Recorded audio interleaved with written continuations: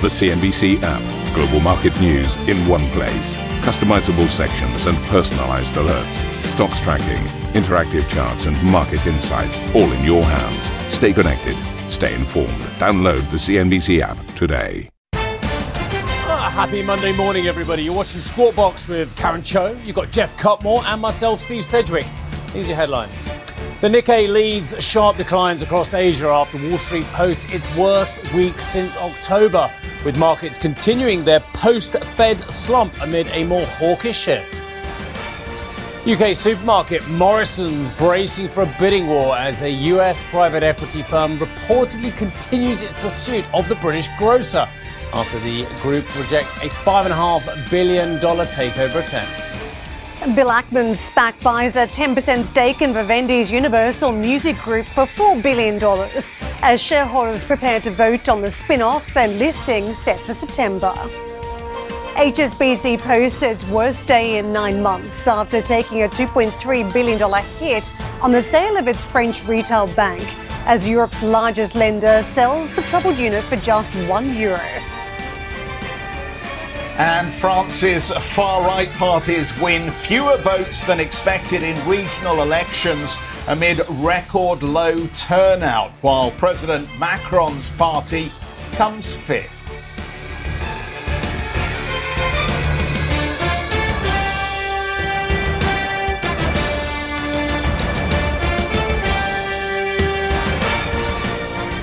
I want to take you to some of the action we witnessed on Wall Street Friday before we wrapped up for the weekend, because what we had last week, midweek, the Fed and Jay Powell effectively unsettling markets with this commentary around a taper program and what's going to happen down the track with interest rates. The signaling around a normalization eventually had markets spooked from where they had been prior to the meeting, and effectively all those reflation trades, very hot areas of the market that investors have been bidding up this year, were left to the side, and you saw fairly strong moves on the back of the Fed as a result. So in terms of the Dow, 1.6% down. You can see that was the steepest sell-off we had of the three major indices over the course of the trading week, also down almost 3.5%. So areas, for instance, banking stocks, that was sold off, and Goldman Sachs again, one of the big drivers for the Dow. And for the S&P 500 and the Nasdaq, also a reversal there as well, you could see, but not as much. In fact, if you just compare over the course of the trading week, the Nasdaq was down just 1/3%. So barely anything versus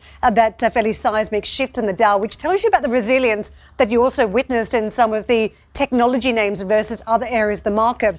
And just a little comparison, by the way, if you took a look at the KBE, the banking index, it was down over the weeks by 6.9%, a fairly sizable move when you talk about near on 7% shift in banks versus the FANG stocks. They actually gained by 1.2%. So there was a real repositioning on the back of the Fed. Also worth noting, small cap stocks, Russell 2000, heaviest weekly loss since late January. The other part of the market too, Dow Jones Transport, that's where you saw some action. It is down 9% now from its 52-week high. One other key component of the market has been this repricing around treasuries. We set the scene before the FOMC last week that there would be some technical repositioning, just how traders had been set up around this 10-year in particular. And you can see now we've pulled back at this 10-year yield, 1.37%, and a lot of movement towards that short end instead. So investors are very concerned now about that outlook and adjusting portfolios around the Fed. Let's get out to Matthew Taylor for more on the Asian markets and how they're shaping up for the Monday session. Matt, good morning to you. What are you witnessing? Hi there, Karen. Well, we are seeing a really negative session right across markets in the Asia Pacific today, as you can see, with the exception of the mainland China markets. A little bit of strength there coming through for the Shenzhen market. Shanghai just back from the lunch break, weaker. But of course, seeing money going into US Treasuries, the US dollar really denting sentiment here in Asia as well. Some of the heavyweight markets, Australia down by about 1.6%. We're seeing Singapore down by about 1.3%. South Korea off by about 1%. But the biggest falls being witnessed in the Japanese market, where we are seeing the Nikkei off by about 3.5% or about 1,000 points. We were down by about 4% earlier on. So managing to recoup some of those losses, still sitting at a 1 month low on the Nikkei, the dollar yen 109. So we are seeing a bit of a strengthening there. Hong Kong, just back from the lunch break as well. Let's give you a look there. We are seeing the Hang Seng looking weaker by about 1.3%, and HSBC selling down sharply on the back of selling that French retail business to Cerberus with a $2.3 billion hit on the sale. That stock, the worst in 9 months, off by about 4%. Back to you now in London. Thank you very much for that. The European markets, in context then on the back of what we've witnessed, they played catch-up Friday session. We'd seen a level of resilience in the trade during the week, but then as Friday hit and as investors took stock of some of that US action, also we saw a retreat here. So the FTSE down 1.9%, and stripping back a lot of the early gains we've witnessed, down 1.6% for the week. You can see the morning we are chasing, again, red areas today. Other markets that have been more resilient, for instance, the German market, the DAX, it's cooled down by triple-digit points at this stage over the course of the week, down roughly 1.5+%. Morning, Karen. How are you? Good morning. Well, thank you. How are you? Good. Did you have a lovely weekend? Yeah, it was nice. Despite the rain, the wet weather that's set in over here. It didn't work for you because you had your sports day for your daughter called off, but it worked for me because I didn't have to have the camping. Which is a bit of relief for me, I can assure you, sleeping in my own bed for a couple of nights. Right, let's move on. The Federal Reserve could hike rates as soon as 2022 as inflation continues to pick up. That's according to the St. Louis Fed President James Bullard, who told CNBC prices are running higher than expected. Bullard's comments come days after the FOMC projected their first rate hikes would now be in 2023. Mr. Bullard added that the Fed would be cautious when it does decide to slow the path. I don't know what that means. Slow the path of asset purchase. I think I mean pace. I think our producers had a little bit of a hiccup there. Let's listen in. I do know from past discussions on the committee that it's quite a complicated thing. There are lots of moving pieces in a taper. The pace, you've got MBS versus treasuries, when do you start, how state contingent is the taper. I think these are all key factors here. In the 2013-2014 taper, we went on automatic pilot and didn't do much. We said that we would react to incoming data. I think, to be fair, I think we didn't really have to in 2014. But this time around, I mean, look at this data. Look at how outsized all these numbers are and how volatile everything has been. I think we're going to have to be more state contingent than we have been in the past. The committee has a regular review of the state of froth, I guess you would say, or the idea that there might be market excesses. We've gotten much better at that over the last decade than we were before the global financial crisis. So we do have regular discussions. It is a topic, and it has been a perennial topic ever since the irrational exuberance speech way back in 1996. So I do think we have our eye on this.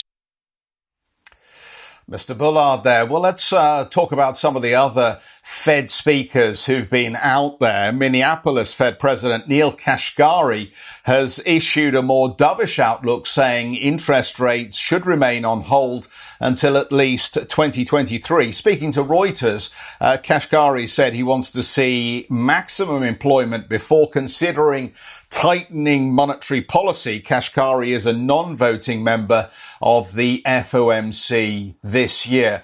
Well, this was a frustrating turn of events, I think, because all of a sudden I'm reading lots of copy with people talking about, well, how they already saw the signs that there was going to be a shift from the Federal Reserve. But I don't think in hindsight that it was very obvious that there was going to be what looked like a significant handbrake turn in the market context from the previous indicators. Yes, we had some surveys like the Bank of America survey of fund managers suggesting managers now think we're mid-cycle rather than early cycle. And of course, Absolute Strategy had a terrific piece looking at earnings prospects and suggesting that the market was now tweaking down expectations around earnings. The impetus of the opening up consumption had already taken place, and maybe a lot of the reopening stocks have had a good run already. So there are all those kind of suggestions. And then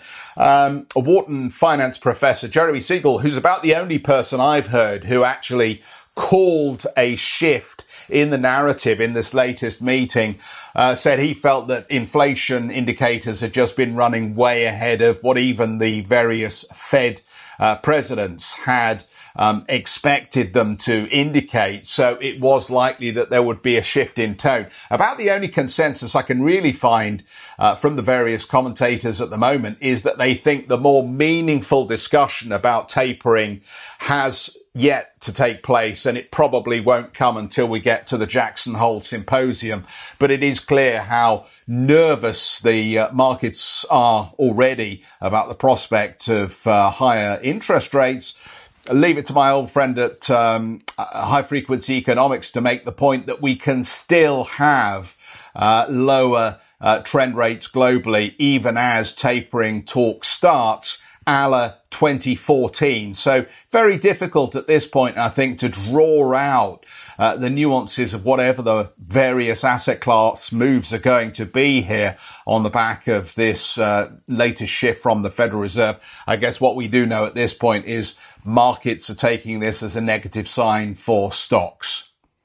Jeff, I don't think it's a surprise where we ended up, but we were talking for weeks, really, that the market was looking for a fresh catalyst, either to the upside or downside. It just so happens it was to the downside here. And effectively, what the Fed was telling investors, this is a little bit of a sketch of the roadmap from here. And so they've had to shuffle those portfolios. We'd had a very dovish Fed, a very positive backdrop around fiscal spending, and the markets had a lot of green signals. But that just started to turn slightly in that session last week. Worth noting too, we had a great report from DataTrek that was basically just flagging up that tech is the only reason the S&P 500 has posted a positive 1.4% return in the last month. And I was just pointing out what the FANG stocks did last week versus the banks. The description here is that you've got a growth scare, and their advice was that you need to lighten up in the face of this type of market behavior. That's what you're witnessing. Just a bridge to the data and some of the commentary you're seeing from companies. We know it's uneven, and we were talking the other week about lumber prices, how they've now effectively fallen off a cliff, having run up so aggressively. There are anomalies in that data. And American Airlines, one of the hot areas of inflation the other week we were talking about was the transportation sector, that Americans were hopping onto planes, catching up with family, friends, going to destinations across the states because they can again. And that's created a spike in prices. So what does a major airline do on the back of it? It cuts capacity.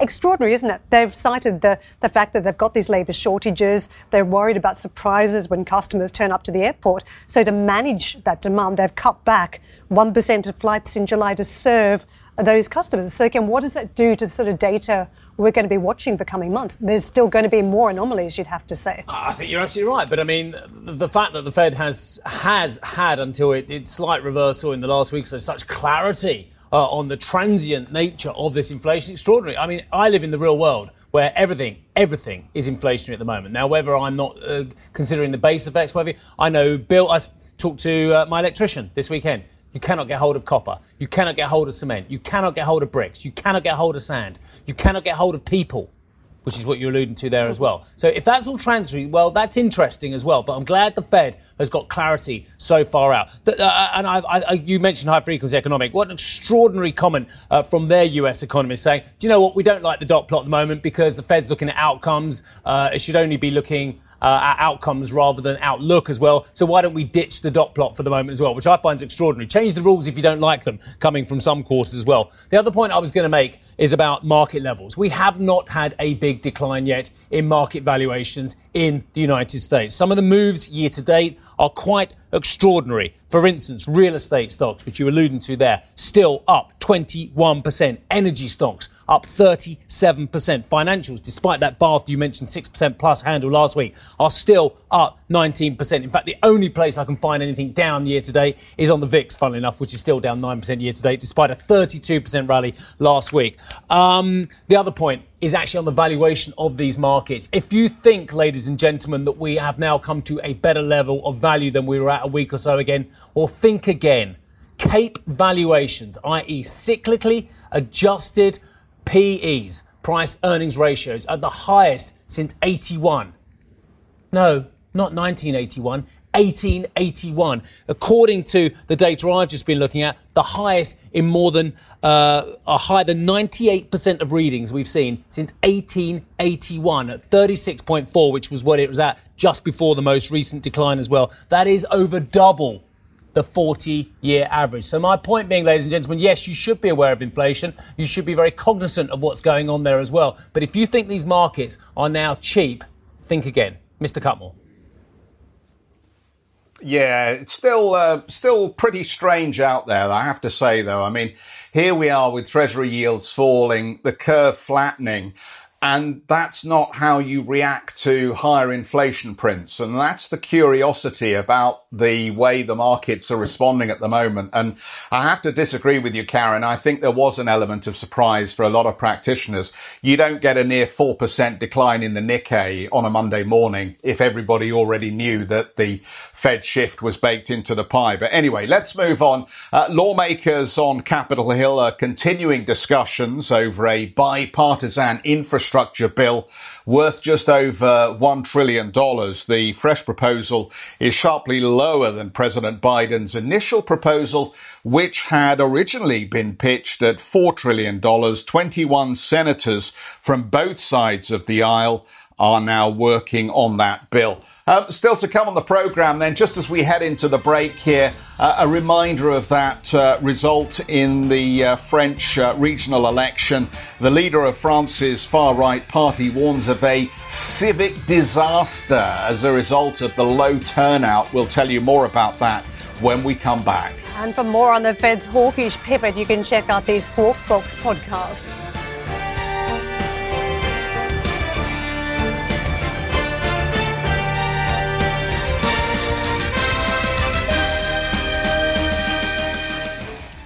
Listen to CNBC's Beyond the Valley, the podcast that explores the biggest tech news from across the globe. Join me, Arjun Karpal. And me, Tom Chitty, every week as we bring you insights into the top stories, unpack the latest trends, and find out where the industry is headed. Now available on Spotify, Apple Music, and Google Podcasts.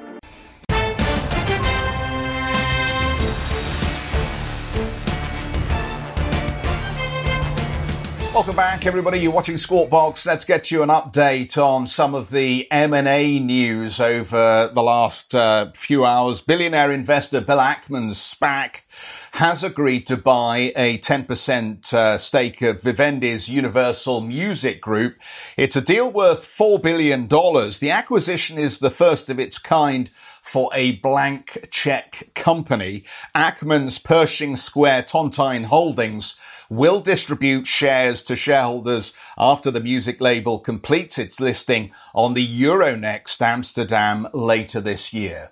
US private equity firm Clayton, Dubilier and Rice will reportedly continue to pursue a takeover of UK supermarket chain W. Morrison, according to the Financial Times. That's after Morrison's rebuffed an initial approach over the weekend. The US firm made a cash offer of just over £5.5 billion, which Morrison's deemed to be, quote, significantly undervalued.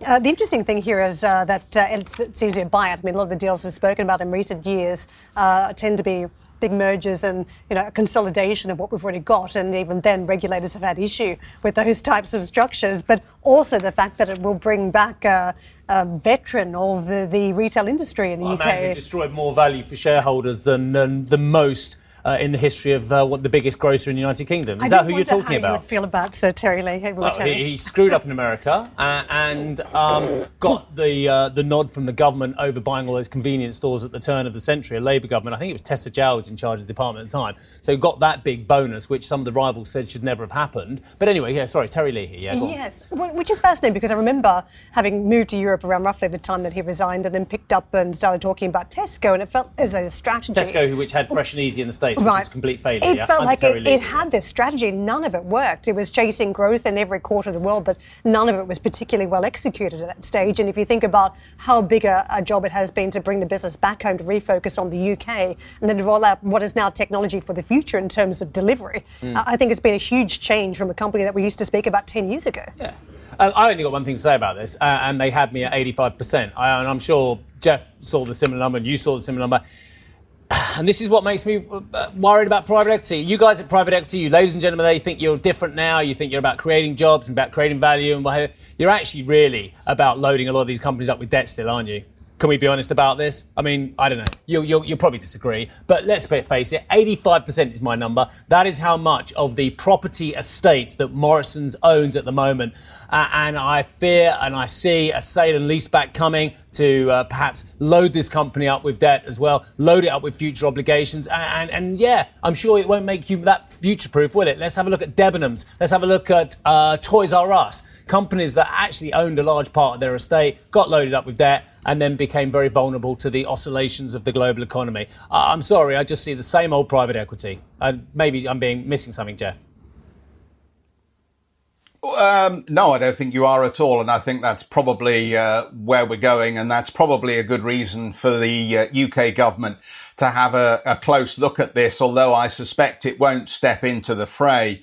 The sector, of course, is interesting because it's so dull in a way. I mean, apart from the recent Asda deal, of course, we haven't really seen a great deal of activity since, I think, the bid for Sainsbury's by Walmart some years ago, which obviously got knocked down. And it's been quite a stable sector for a while here. Just remember, Walmart was in Asda for over 20 years. So I guess given that we've got so much cash floating around, it's no surprise that we have some bids coming out of the woodwork here. But quite frankly, I mean, looking at the financials on Morrisons, it doesn't explain why it would justify a bid at this point. This is a business that ultimately, when I looked at the Jan 21 quarterly numbers, the year-on-year figures, net profit down 86%, the net profit margin down 86% at 0.29% here.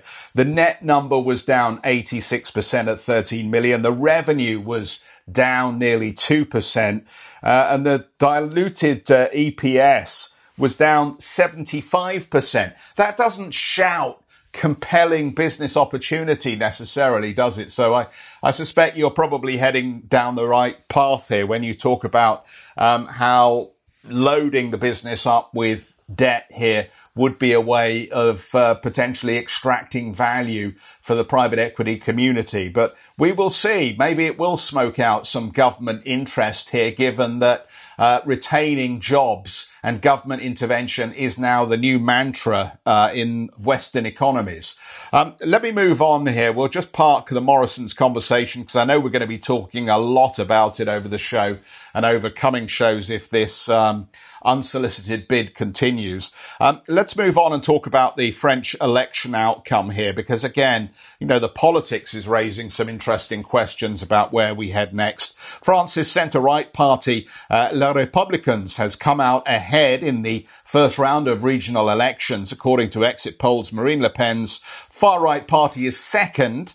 French President Macron's La République En Marche is fifth. The second round runoff will be held next weekend. Charlotte, it raises some very interesting questions about how the far-right positions itself going forward, but it also raises some curious questions about why voter turnout seems to have been so poor. Are people just fed up with the politics? Well, that would be certainly the question that's been really the main question last night in the electoral night coverage of why such a low turnout and what this means for the next election, because this regional election was the last big one before the presidential one in less than a year. So there was a good moment to take the temperature of the mood of the country and see the big trends. And if anything, as you said, it's raised more questions really. From what we've learned last night, as you say, Marine Le Pen's far-right party, the Rassemblement National that was polled ahead in first place in the polls last week, actually did much worse than expected. And while the polls last week indicated that the far-right party could win their first region, if not two, they've done much worse in all the regions, much worse than in the 2015 election, the last election there. In PACA, in Provence-Alpes, Côte d'Azur, they have come in first place, but it looks like even there they might lose, as other parties will run out of the race to leave just one party against the far-right, what they call the Front Républicain. All the parties parties getting into one list to bar the far right from winning. Another lesson that we've learned is the centre right is holding pretty well, and they actually came out as the first party in the country last night in this first round of the regional election. 3 names have emerged in 3 regions that could be very much the runners-up for being the candidate for the centre-right in the presidential election. Valérie Pécresse, Xavier Bertrand and Laurent Wauquiez. They already mentioned that they could be in the race, but now they've come in a very strong position, almost guaranteed to win in their own region. So we'll see certainly the race really heating up between these 3 names. La République En Marche, President Macron's party, have done very poorly, again showing that this party is still very much a one-man band that don't have the grassroots, that don't have the local networks that other traditional parties, even though recomposition still have La République En Marche still failing this, even though the president is still quite popular in the polls, not seeing this at the local level. So as you said, the extremely poor turnout, only 33%, will be really the poor question, especially young voters have not come up to voting last weekend. So that will be, we will see certainly politics trying to gather these votes going ahead before the presidential election. But if anything, more questions. The conclusion for the presidential election is not foregone. Very much so. These results last night showed that, guys. Thank you for listening to Squawk Box Europe Express. For more market-moving news, you can head to cnbc.com. Or join us again on the show with Jeff Cutmore, Steve Sedgwick and Karen Cho, weekdays on CNBC.